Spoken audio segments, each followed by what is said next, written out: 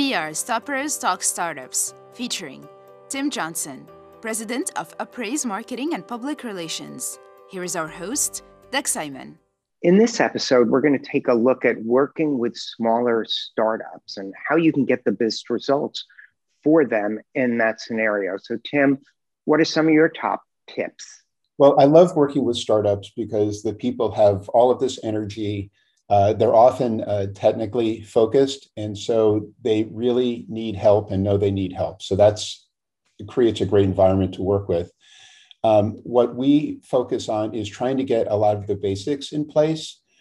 So, for example, many of these companies have never talked to media. So we obviously are very focused on getting media going and getting them trained, getting them prepared, working on their key messages, working on how they present themselves, and then getting a lot of the other basics going, getting their social media going, getting their speakers program going, getting a decent content development program going. So for many of them, just getting the basics off the ground is a big step. Yeah, so we've spoken to people at larger agencies, and being at a smaller agency yourself, what are some of the advantages and disadvantages of that in the process? I assume being nimble is one of them, but how does that work to gain the startup's confidence for you? Well, nimble is definitely one. We can move very quickly, and they move very quickly. Sometimes within a matter of weeks, the business model that they told us about at first is in the trash, and they've got a totally new one, and we need to respond to that quickly. I think something that small agencies bring is I have about 40 years of experience, and a company with a budget of $5,000 to $10,000 a month wouldn't get anywhere near somebody with my level of experience at a big agency. No, that makes a lot of sense. One of the things that you pride yourself on is trying to work within those smaller budgets, but still give them larger budget impact, especially in the startup world where there might be a charismatic leader, or so we hope, but it's typically the founder who's involved when you're in startup mode. How do you try and be a force multiplier for the budget? Well, we try to outthink and be more creative than our competitors with bigger budgets. And for most of our clients are the smaller ones in the competition.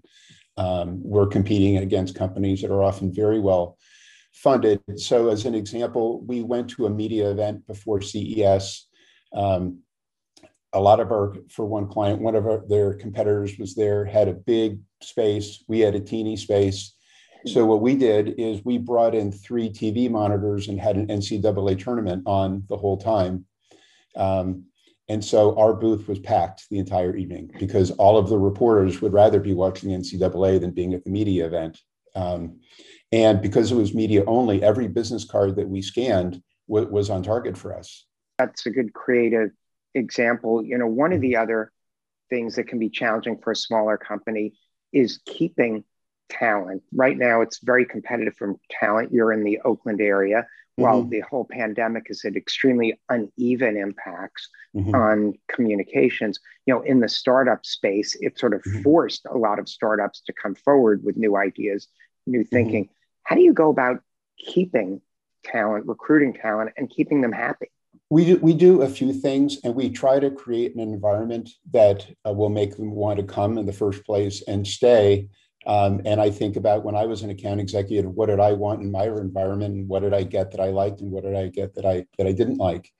And that goes to everything from where your office is. What were some of those things? What are some of the likes for the employee of today who's starting out, and maybe their dislikes that you try and avoid, so that people watching this can say, hey, we've got to avoid doing this. Oops, okay, I've done that. Give them some recognition. Well, it's even where your office space is. So I've always had office space near Market Street in San Francisco because it's where all of the BART lines and bus lines congregate. So it makes it easy for people to get to work. So that's a very basic thing. Another is we have very personalized training. So every person has an individualized training plan that we update on a quarterly basis. And then in a more general sense, every day I'm thinking about our value proposition as an agency and what are we doing for our people. No, that's interesting. Now, the individual training program, you don't hear a lot of that because people sometimes, organizations have their training system, if you will, that they're trying to fit people into. What are some of the factors you take into consideration when you do the individualized training? Well, I look at the accounts that they're on, and I look at the accounts that they want to be on, and I'm very focused on where they want to take their career. So I had a person who came in and at first wanted to focus on media relations and writing, and we were able to accommodate that. And then a year into her tenure, said, I really wanted to get into web design. So we sent her to web design school on Friday afternoons, and we let her use our website as a guinea pig while she was learning. Yeah, and it really seems like having engaged employees who would appreciate that kind of flexibility as their interests evolve, that might show up for an organization in dealing with the clients. Because as a client, you want people who are passionate, fired up, and really focused. Yes, exactly. And we also try to treat them like adults. So if they need to take 2 hours to go to a doctor's appointment, we don't track whether they do the extra 2 hours at some other time. We just assume that they'll make it up when they need to make it up.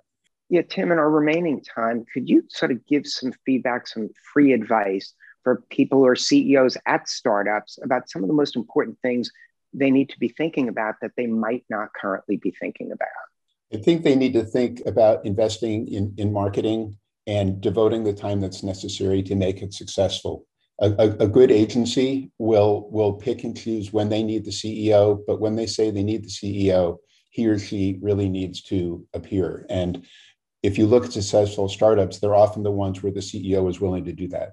You talk about how talented the younger people coming in on your team and how to learn from them. It's just a good thing, I feel, that I didn't have to compete with them when I got out of school, because that would have been really challenging. Thanks so much for sharing your thoughts and ideas. Thanks for having me.